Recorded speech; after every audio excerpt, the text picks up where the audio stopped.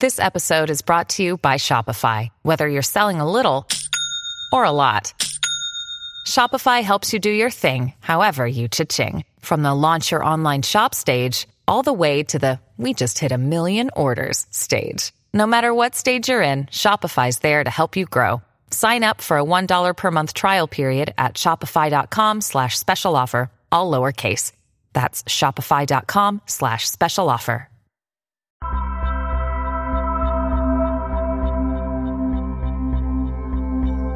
Hello, and welcome to another episode of New Books in Religion. I'm your host, Christian Peterson. In each program, we choose an exciting new book in the field of religious studies, and we chat with the author of that book. For this program, I had the pleasure of speaking with Robert Shedinger, professor of religion at Luther College, about his interesting new book, Was Jesus a Muslim? Questioning Categories in the Study of Religion. In this exciting book, Shedinger brings a broad spectrum of literature into dialogue to probe what we mean by the category religion. Shedinger uses this starting point to explore then how we understand Islam within this broader category of religion, and what implications that might have for interfaith dialogue between Muslims and non-Muslims. Ultimately, this brings him to the question, was Jesus a Muslim? In our conversation, we explore some of the problems with comparative religion, interreligious dialogue, and several other analytical categories that we use regularly in the study of religion. Overall, he challenges us to rethink how we conceive of these terms and their practical implications for using these terms. Shedinger's work does an excellent job of outlining both the academic and practical responsibilities and implications for the study of religion. Shedinger's new book will be appealing both to the scholar of religion and to the believers we study. Without further ado, here's the interview. Good morning, and welcome to another program of New Books in Religion. This morning I have the pleasure of talking with Robert Shedinger about his new book, Was Jesus a Muslim? Questioning Categories in the Study of Religion. Good morning, Robert. How are you? Good morning. I'm fine. Great. Thanks for making some time to speak with us. We've been trying to set this up for a while, so I appreciate your continued help to do this. Before we get into some of the contents of the book, I was hoping you could tell us a little bit about how you came to the study of religion, maybe some influential mentors you had, before we get into the contents of this book. Okay. Well, I've had kind of an interesting background in terms of how I came to the study of religion, because when I went to college as an undergrad, I wasn't the least bit interested in religion, and I didn't take a single religion course as an undergraduate student. I was a civil engineering major, and that's only because I was really good at math and science when I was in high school, and I really didn't like the humanities at all. So I had no interest in religion, philosophy, or anything like that. So I basically took a lot of science, math, and engineering courses as an undergrad. And then I worked in that area for 8 or 9 years, but as things changed in my life, I decided I felt a calling to go back to seminary, and it was when I went to seminary that it opened a whole new world for me in terms of this other side of things that I had never even thought about or studied before, the whole humanities. And what I really became interested in through a couple of my professors in seminary was biblical languages and ancient texts and manuscripts. And so after 3 years of seminary, I decided that what I really wanted to do was not to go and become a pastor, but to go back to graduate school and get a PhD and teach. And my interest was entirely in biblical studies, biblical languages, ancient manuscripts of the Bible, textual criticism, things like that. And so that's what I studied at Temple University, where I did my PhD. But during the time that I was working on my PhD at Temple, my graduate advisor suggested that I might benefit from taking a seminar or two in Islamic studies. And my first reaction to that was, why would I want to do that? I'm not really interested in studying Islam. My interest is in biblical studies. But he suggested that I would be more marketable in a difficult job market, being able to market myself as someone who could teach a basic undergraduate level course in Islam along with my specialties in biblical studies. And so just basically on his advice, it sounded practical. So I took a seminar on Islamic studies, had a wonderful teacher, Mahmoud Ayub, and it opened up a whole new world for me. Just as seminary had done, opened a whole new world that I didn't know existed on the humanities side. And in religion, this opened up the whole idea of Islamic studies in a way that was interesting to me, and I never would have thought about it had I not been sort of pushed in that direction. So I took a second course in the study of the Quran also with Mahmoud Ayub. And with those two courses in Islamic studies and my specialty in biblical studies, I was able to get the job that I still hold today here at Luther College, and taught an Islam course during my my second semester here, which was the spring of 2001. And I thought it went well, and it was just a regular old religion course, just basic introductory course in Islam. But I had a student in the course whose name was Huda. She was a young woman from Morocco, and I believe she was the only Muslim in the course. And I quickly came to know that she was extremely well educated in her own tradition. She knew a lot about Islam. In some ways, I felt like she knew more than I did. And I didn't really think she could benefit much from being in the course, but I was glad she was there because she made a lot of good contributions. But late in the semester, she came by my office, and she said, "Professor Shedinger, I would like to talk to you about the Islam course." So I invited her in, and we began to talk, and she began to tell me how wonderful she thought the course was, and coming from Morocco to this little church-related college in the Midwest, the last thing she expected was to be able to take a course in her own tradition. And so she was telling me how wonderful it was, and I was feeling pretty good about what I was doing, but she didn't stop there. She said, all the information you're presenting, all the names, the dates, the events, the things, they all sound correct as far as I know, but there's something wrong. And I said, "Oh, what's that?" She said, "There's something the way you're presenting Islam that doesn't feel right to me as a Muslim, but I can't put my finger on exactly what it is." So I thanked her for being frank, but when she left, I thought about her comments for a few minutes, but since she couldn't be very specific, I just basically put it out of my mind. Life went on. Summer 2001, came back here in the fall, ready to teach my courses in biblical studies, and then September 11th, 2001 happened, and really everything changed as far as the direction of my career, because suddenly everybody wanted to know more about Islam and in the light of 9/11, and people heard that there was this expert on Islam teaching at the local college, so I started getting invitations to go out and speak and talk about Islam to various community groups, whatever.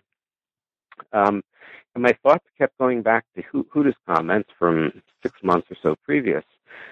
Here I was presenting myself or being presented as an expert on Islam, and yet the only person who had sat through my course, the only Muslim who had sat through my course in Islam, didn't feel like I was presenting it right or in a way that resonated with her as a Muslim.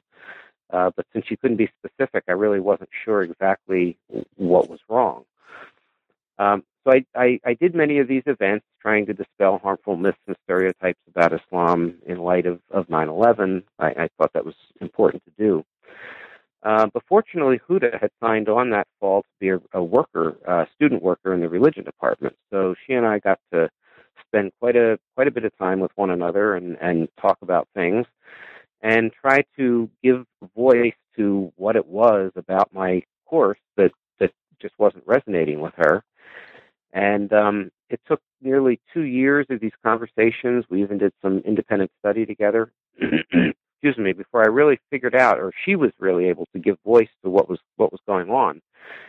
And what it eventually came to was that I was teaching Islam through the lens of the comparative study of religion as I had learned it in graduate school, and was teaching Islam as one of the world's great religions. And in her mind, Islam was not a religion. And so I was somehow fundamentally distorting what Islam is. in her mind, in the way in which she understood her own tradition, by categorizing it as religion. And so it was really that experience, working with this student, that led me on a long journey of study, reflection, and rethinking some of what I had learned in graduate school, both about religion and about Islam itself. And that's really what led to the writing of this book, Was Jesus a Muslim? Questioning Categories in the Study of Religion. Yeah, Robert, this is a great story, and I feel like all the listeners should learn from this. That it's great because it really shows us how much we can learn from our students, and really they can have these formative changes on the way we see things, our perspective on what we teach, and also the role of chance. Right, you now are the scholar of Islam. Just almost by chance, right? Because of these circumstances that thrust you into the ring. I have a colleague at another college who refers to me as the accidental Islamicist. That's great. Yeah, that's great. Yeah, Robert, there's so much I really enjoy about this book. For me, I also teach the world religions, and we have these similar conversations in our class often. And if we're questioning the categories of the study of religion, really first you have to begin with this idea of what is religion. So I'm wondering if you could start there. What would you say religion is? How should we define it? And how does this kind of shape the rest of the book? Yeah, well, I mean, that's the issue that I had to think about in light of Huda's comments. If Islam is not a religion, from her view, then I had to think, well, then what is religion? How does this concept function? What does it mean to say that Islam is not a religion? If, say, Christianity is a religion, since all the textbooks certainly consider Islam a religion, and courses in Islam are taught in religion departments, throughout America and at least Western Europe. So I had to think about this concept, and in doing so, and going back and looking at some of the literature, this is what led me into some of the recent literature problematizing the very concept religion itself. Scholars like Russell McCutcheon, Timothy Fitzgerald, Tomoko Masusawa, and other people who are writing on this. And I had to really grapple with the idea that the concept, the very word religion itself, is terribly ambiguous, that it doesn't really point to anything real that exists in the world, that what gets categorized as religion or not religion is really quite arbitrary and is done differently in different places for different reasons. In terms of Huda's challenge to me, in terms of thinking about Islam as a religion, two of the things that really got my attention were reflections by two Islamic scholars who, on just about every other issue, would probably disagree. I mean, they would be considered almost opposite poles of the ideological spectrum within Islam, and yet they came to almost the same conclusions about the problematic nature of categorizing Islam as a religion. Excuse me. The one scholar is the Ayatollah Khomeini. Now, I was attending college as an undergrad in the late 1970s.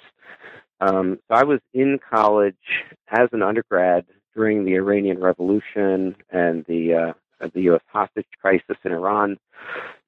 And so I remember seeing pictures of Ayatollah Khomeini on the TV and television, and how he was presented in the American media as almost the paragon of evil. But as I was studying, I came across his own writings. And as I began reading some of his writings, I found a very fascinating thinker and scholar working in those writings. And Khomeini argues that during the rule of the Shah, before the Iranian Revolution, he makes the accusation that, excuse me, Western supporters of the Shah, primarily Americans and the British, were infiltrating educational institutions in Iran, trying to distort the idea of what Islam is. And his claim, his accusation is that they were trying to teach the Iranian people that Islam is a religion. And by categorizing Islam as a religion, what they really meant was that it's sort of an apolitical tradition of beliefs and practices and rituals, really divorced from power. And his claim is that by trying to convince the Iranian people that Islam is a religion, that this would help sort of domesticate the population and make them more amenable to Western influence and Western colonial power, because they would not see Islam as something that would be should motivate them in some type of political resistance against imperialism or colonialism. So I thought that was a very interesting claim and a very interesting way to think about religion, that categorizing Islam as a religion might be part of a strategy to sort of domesticate a population so that they would be more amenable to oppression. But this was just Khomeini, and I thought, well, this is just his idea, and probably nobody else thinks that way. Then I came upon reflections in the work of Farid Isaak, who's a contemporary Muslim scholar, South African. Farid Isaak describes himself as a liberationist, feminist Muslim, so he's really the antithesis in almost every way of someone like Ayatollah Khomeini. And Farid Isaak has been here to Luther College and has spoken here, and I've met him, and I sort of know him. But in his writings, he talks about how during the darkest hours of the struggle against apartheid in South Africa, that members of the government would come to the Islamic community and say to them, we're giving you complete freedom of religion. You can pray freely, you can build mosques, you can give us a call to prayer, you can do all of these religious things. We're giving you complete freedom to practice your faith, your Muslim faith. And because we're giving you complete freedom of religion, there's no reason for you to be engaged in anti-apartheid politics. And so Isaak comes to a conclusion very similar to Khomeini, that this concept of categorizing Islam as a religion was, again, being used as a strategy to domesticate people who were living under an oppressive regime. They could be religious, and as long as they were being allowed to be religious, there was no reason for them to see any connection between their faith and political resistance to the apartheid regime. So now that I saw this coming from two different voices, I was really, really fascinated. Then I discovered the work of David Chittister at the University of Cape Town, who writes about the use of comparative religion as a political strategy in 18th, 19th century colonialism in southern Africa, when he says European comparative religionists went into southern Africa when they were colonizing, Europeans were colonizing that part of the world, and they were fascinated to try to figure out what kind of religion the people of southern Africa practiced. And after they looked and analyzed the beliefs and the rituals and the things that the people of southern Africa did, they came to the conclusion that astonished them that the people of southern Africa didn't have any religion, because they couldn't find anything that sort of fit their own Protestant Christian notions of what religion is. So they denied religion to the people of southern Africa at the same time that they believed religion was a defining feature of humanity. And so it's very easy then to draw the conclusion, religion is the defining feature of humanity. People of southern Africa have no religion, therefore they're not fully human, and that authorizes then the colonial oppression of that population. And so Chittister brilliantly shows how the category religion itself was used as a political strategy in this colonial venture. so as I started seeing all these different examples coming from different writers and different places, different times, I began to realize that this concept religion itself is really quite problematic and has just the very idea of defining religion is itself kind of a political process, because religion really doesn't have an agreed upon definition. It doesn't really seem to describe any actual reality in the world. And I had to come to the conclusion that religion, the issue is not what is a religion and what is not a religion. The issue is how do different societies and different times and places determine what counts as a religion and what doesn't, and what kind of political work does that do in the world. So my understanding of the concept religion now is not as a thing, but as a discursive structure. And I'm much more interested now in doing discourse analysis, rhetorical analysis of how the concept religion gets used. And I'm much less interested in trying to decide what is or is not a religion, or to offer a definition of religion. If I have to offer a definition of religion, for me, it's a discourse. It's not a thing. Yeah, Robert, you do this very well in the book, and you introduce the reader to a broad spectrum of literature that is very complex, and you do it in a very succinct and digestible way. So thank you for doing that. So another large part of the book, you're addressing this idea of an interreligious dialogue. And after hearing you talk and after reading the book, if this idea of religion is problematic, if it's structured in the relationship between power structures, I would assume you would say this term or this idea of an interreligious dialogue is problematic as well. I'm wondering if you could kind of outline some of the inherent problems with approaching dialogue as interreligious. Mm-hmm. Yeah, as I began to understand the problematic nature of the concept religion, and that it doesn't really pick out anything specific in the world that we could identify as religion, but that it had this very, complex ethical and political dimension to it, I began to think about this concept of interreligious dialogue, particularly in terms of framing Christian-Muslim dialogue around this, through the lens of the concept of interreligious dialogue.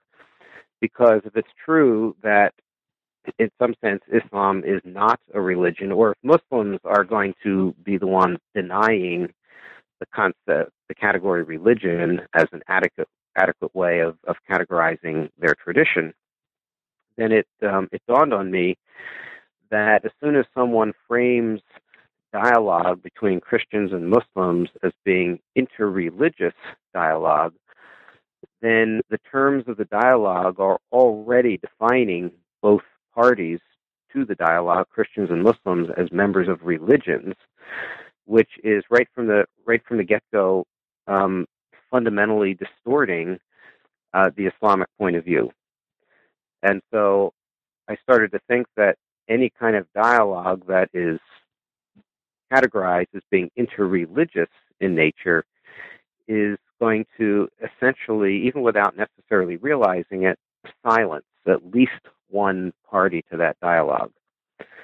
Now, there's a lot of literature in sort of the interreligious dialogue area that talks about how important it is in authentic dialogue for both parties to be able to fully represent themselves. And it seemed to me that notion was being fundamentally violated by using the concept interreligious to describe this kind of dialogue, since it would, at least in the case of Christian-Muslim dialogue, silence an authentic Muslim voice by making the terms of the dialogue about so-called religious questions. And in many practical ways, as I looked around and looked for some practical examples of how Christian-Muslim dialogue plays out, oftentimes it seems to me that that's exactly what happens with the dialogue, because it's interreligious. Right from the start, the issues that get talked about are what we would traditionally think of as religious issues. And so you get Christians and Muslims beginning to talk about and dialogue about, well, is Jesus God, or is Jesus just a human prophet? Is God one, unity from a Muslim perspective, or is God three, Trinity, in a Christian perspective? And so much of the dialogue then starts to revolve around these so-called religious or theological issues. And in many cases, that's dialogue that is really perspectival. These are issues that Christians often are interested in talking about, but they're not really issues that Muslims are interested in talking about. But the Muslim issues never come to the surface, and they're never put on the table to be part of the dialogue, because Muslims generally want to talk much more about things like politics and economics, rather than traditional sort of theological categories about the nature of God or the nature of Jesus.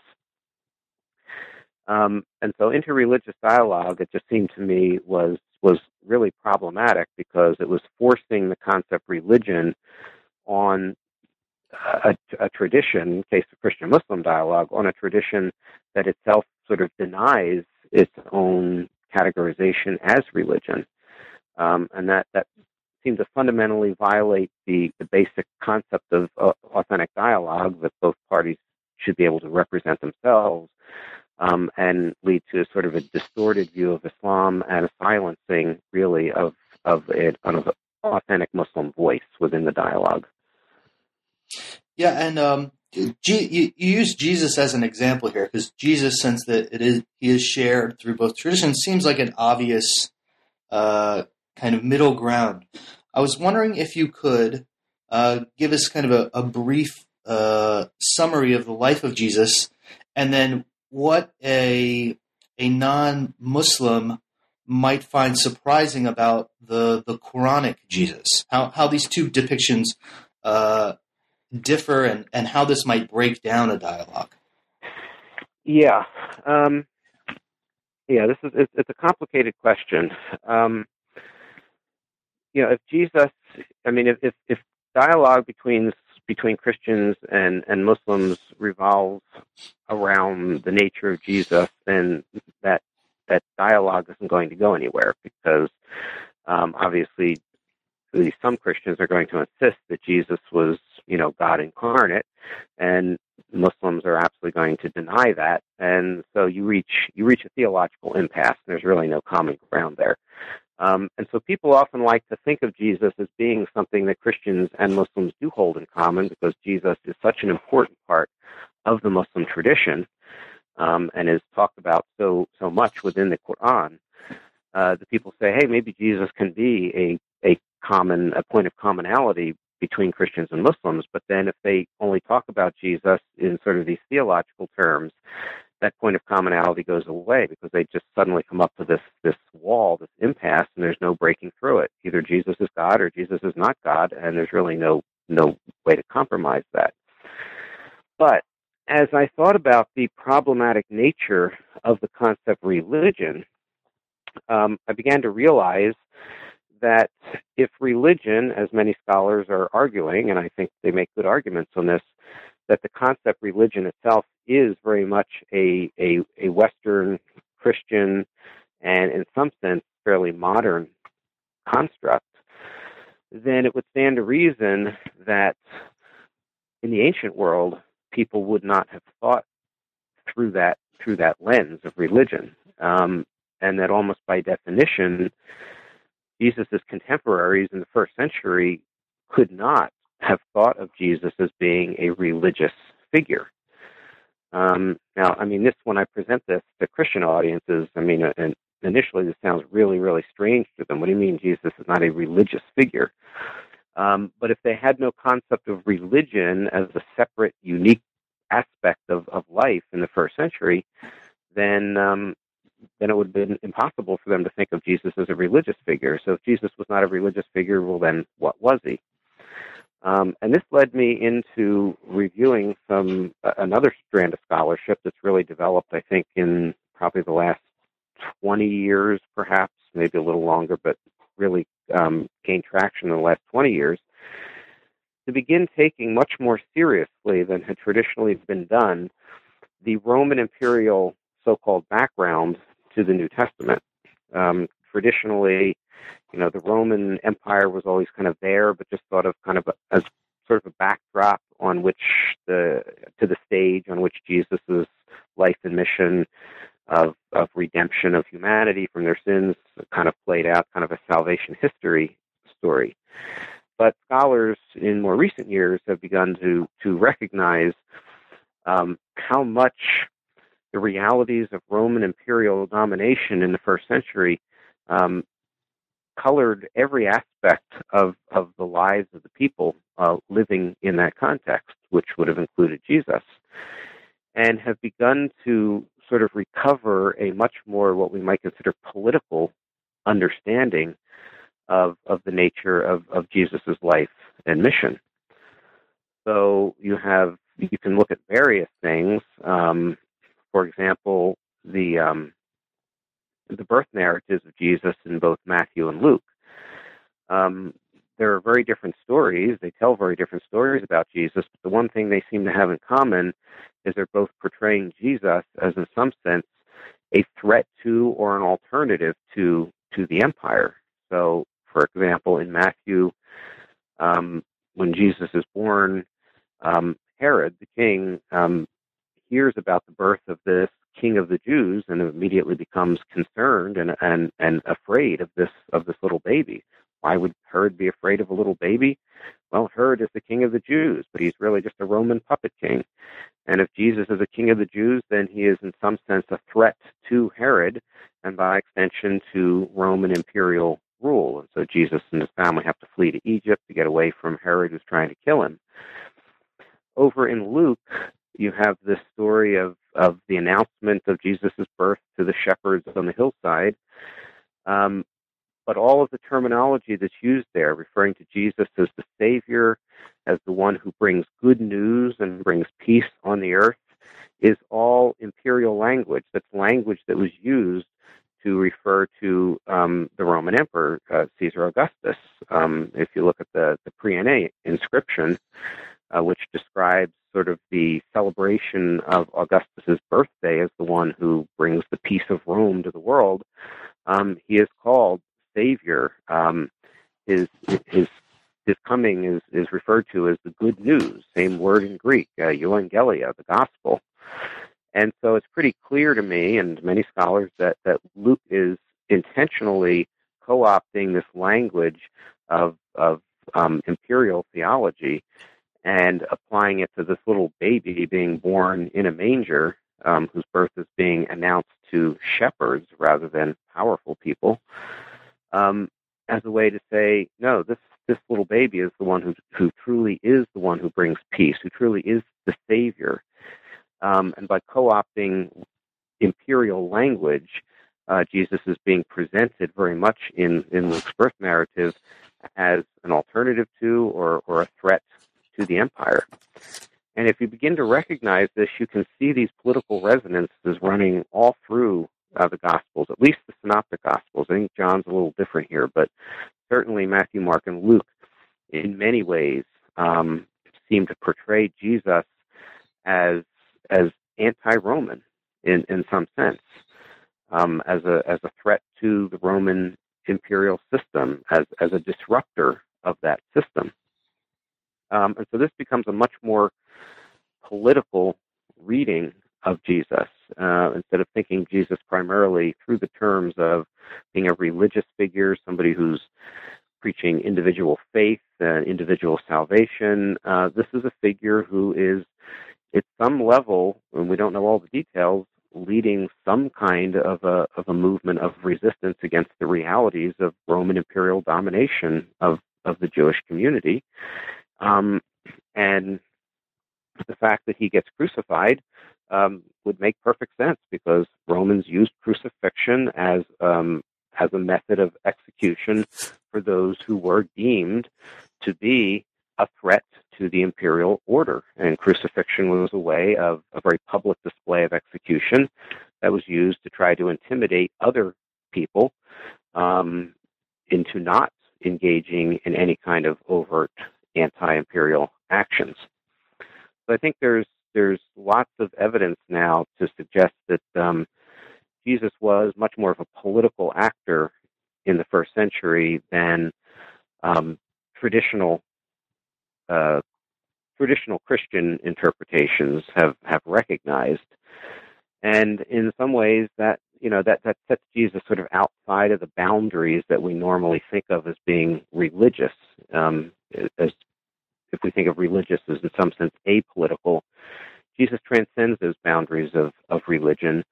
And I think a case can be made, and I try to make it in the book, then that Jesus would have viewed the world not through the lens of religion, but much more, in a way, much more consistent with the way that Muslims tend to view the world, without these clear, discrete categories of religion as something that's separate from politics, but that he would have viewed the world in a much more integrated way, in the way that Muslims do. And that's where I come to the conclusion that in that very limited sense, yes, in a sense, Jesus was a Muslim, that he was engaged.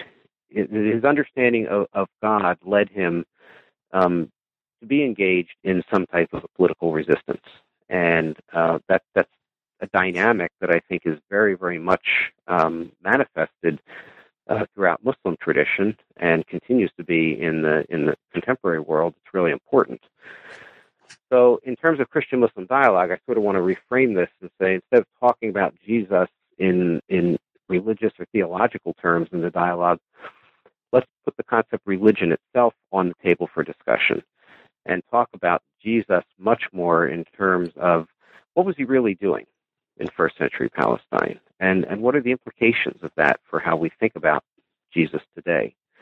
Is Jesus just an object, a theological object to be worshipped, or does seeing Jesus in a more overtly political way have implications for how we act within the world today, whether we're Christians or whether we're Muslims, and looking at Jesus as an important figure within the tradition? Yeah, and you do a great job here. Again, I'm impressed in your breadth of literature here and how you take a lot of sources that would normally not be put in dialogue and put them in conversation very well. I think it would be helpful here to, in our understanding Jesus as a Muslim, in this way, if you could outline what Islam is, if it is not a religion. Okay. Yeah, in the book, I sort of use the term that I think I say that Islam is a sort of a social justice movement. I struggled with that when I was writing the book, to sort of come up with a way of how do I think about Islam if it's not a religion. And I'm not sure that title is the best, but I can talk about it a little bit. Again, the problem with categorizing Islam as a religion is that it imposes a framework on the Islamic tradition that does not grow out of the Islamic tradition, but that is a very particular Western notion. And it imposes that very particular Western notion on a tradition that doesn't really recognize that basic fundamental conceptual scheme.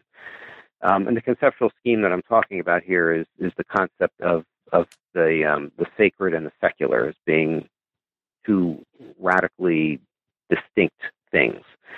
So in the West, we sort of built our worldview on this dualistic structure, that there's a sacred realm and there's a secular realm, and or the sacred and the profane, as Eliade would have used the term, or Durkheim, or some of these other thinkers in the West.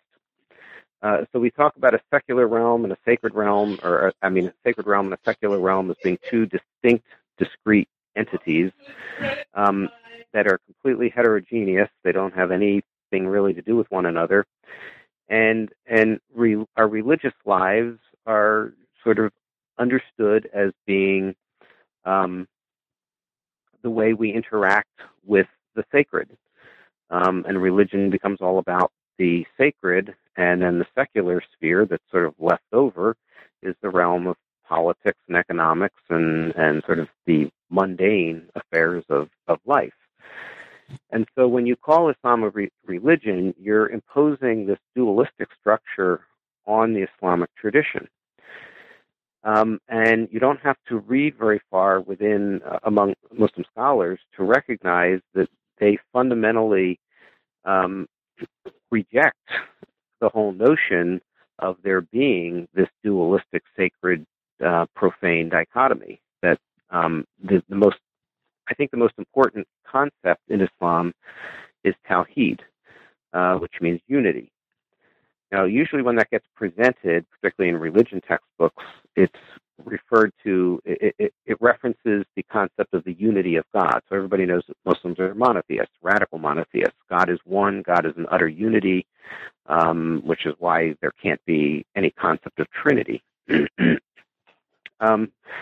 But Tawheed goes beyond merely the theological assertion that God is one, and it has at least two other dimensions that I call an anthropological dimension and kind of a sociological dimension. The anthropological dimension is that if God is one, then it seems to lead to the conclusion that humanity is one. And so you get the idea within Islam of the worldwide Islamic Ummah, this one worldwide community of Muslims living in unity, in submission to this overarching divine unity, Allah. But Tawheed also seems to mean and seems to reference a concept in which all aspects of life are integrated together, such that a sacred secular dichotomy simply has no meaning. Everything is integrated together as one.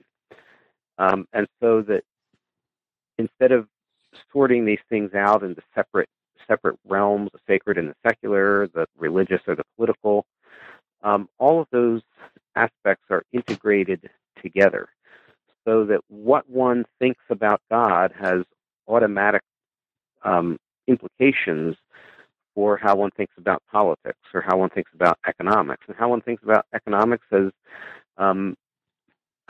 implications directly for the religious, spiritual life. So I called Islam a social justice movement. I sort of moved away from that a little bit since I wrote the book. I'm not sure that that's the best way to categorize it. Again, I was using kind of a Western category, and the trick here is to try not to impose particular perspectives on a tradition that doesn't recognize those perspectives. But it becomes very difficult to talk about if you don't do that.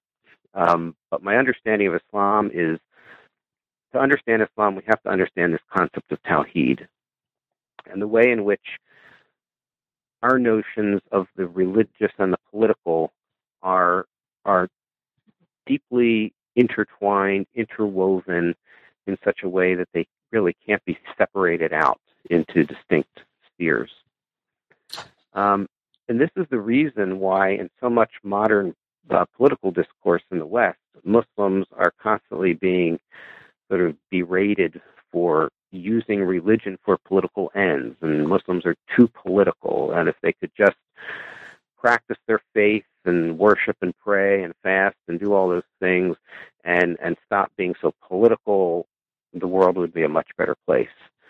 But that rhetorical structure completely misunderstands what Muslims are actually saying. They're saying that you can't separate religion from the political. That the concept of if you affirm the sovereignty of God, which Muslims do and which most Christians would do, if God is sovereign, if God is the sovereign power of the universe, then you cannot separate out some part of life and say that God doesn't have any business being involved in this part of life, without completely undermining the concept of divine sovereignty. If God is sovereign over everything. And therefore, political structures, economic structures, other social structures, everything has to be subsumed under this all-embracing divine unity. And so Muslims look at Christians and say, you affirm the sovereignty of God, but then you live in a society that separates sacred from secular and takes the political and the economic and those other things and completely removes them from any reference to God, and God then just becomes important for one's individual spiritual life. And that to them looks like a complete and utter undermining of the concept of divine sovereignty. And I think they have a point there. And so that's part of where I see Jesus as this first century figure who himself is preaching the coming of the kingdom of God, the sovereignty, the kingship of God. Clearly, Jesus is affirming the sovereignty of God Yahweh. And he sees that as having direct implications for the larger political structure, because if Yahweh is God, then Caesar is not. There can only be one sovereignty. And so I think Jesus has that more integrated, Tawhidic perspective on life. And if he's going to affirm the sovereignty of God, then that immediately means that he has to be rejecting the sovereignty of Rome, and that makes him a highly political actor. I think that's what's going on with Muslims in the contemporary world. By really taking the concept of divine sovereignty and this integrated worldview seriously, means that if they want to live life in submission to this divine unity, then that means all aspects of life have to be lived in that way. And that means political and economic and other social structures and institutions. Everything has to be brought under that, into submission to that divine unity. Whereas Western Christianity has sort of carved everything up into these separate spheres, this dualistic structure.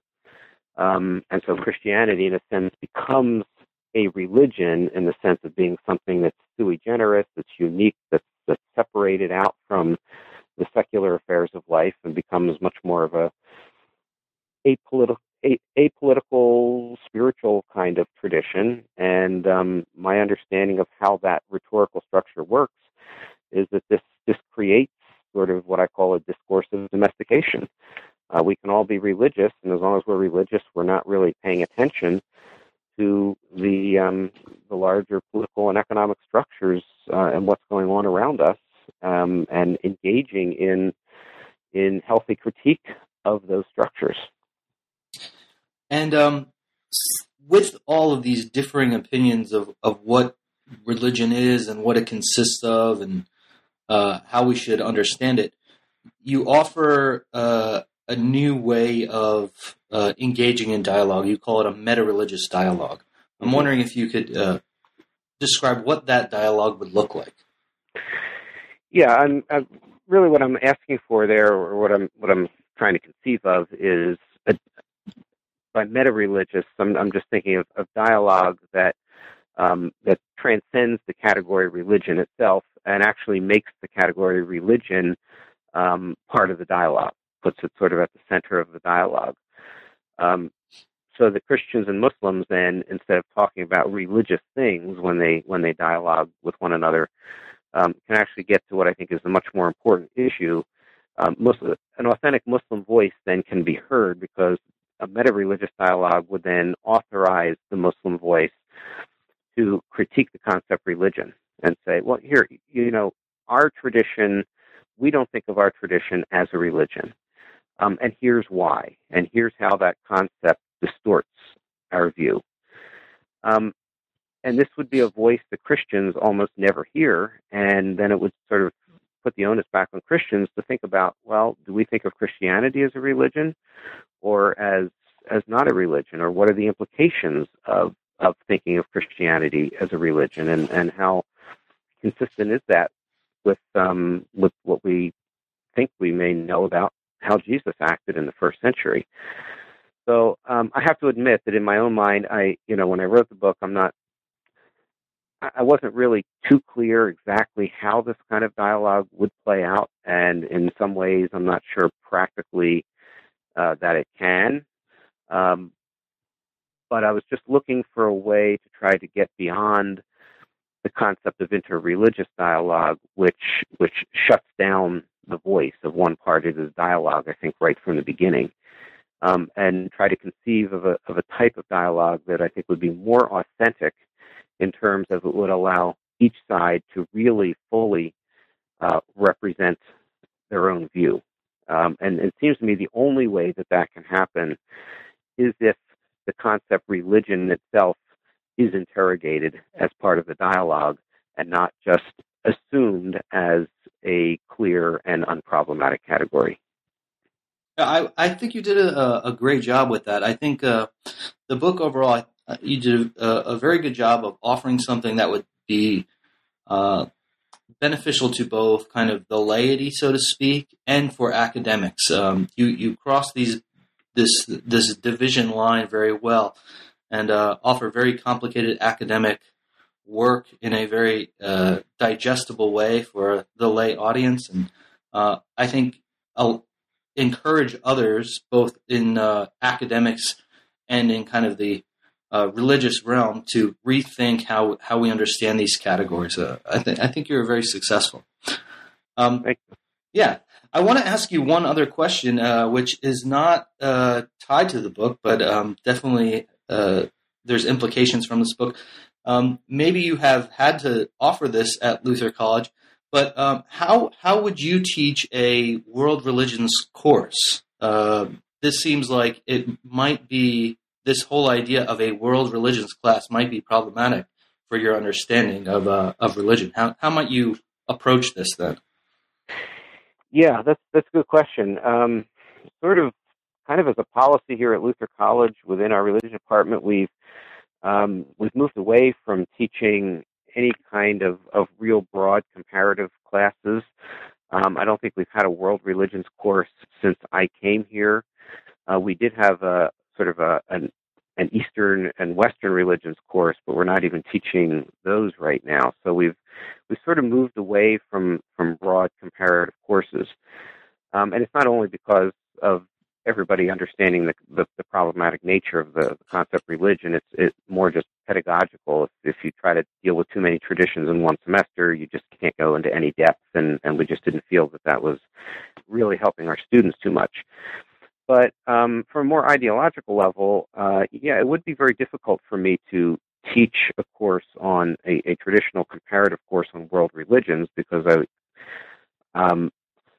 in order to do that, and I'm not saying that I would really want to teach a course like that, but if I were in a position where I really had to, I would have to make the concept religion, I would have to problematize the concept religion right from the beginning, in order to allow the different traditions to sort of speak their own voice in relationship to that, and not start with the assumption that all of these traditions are religions and that religion itself is unproblematic.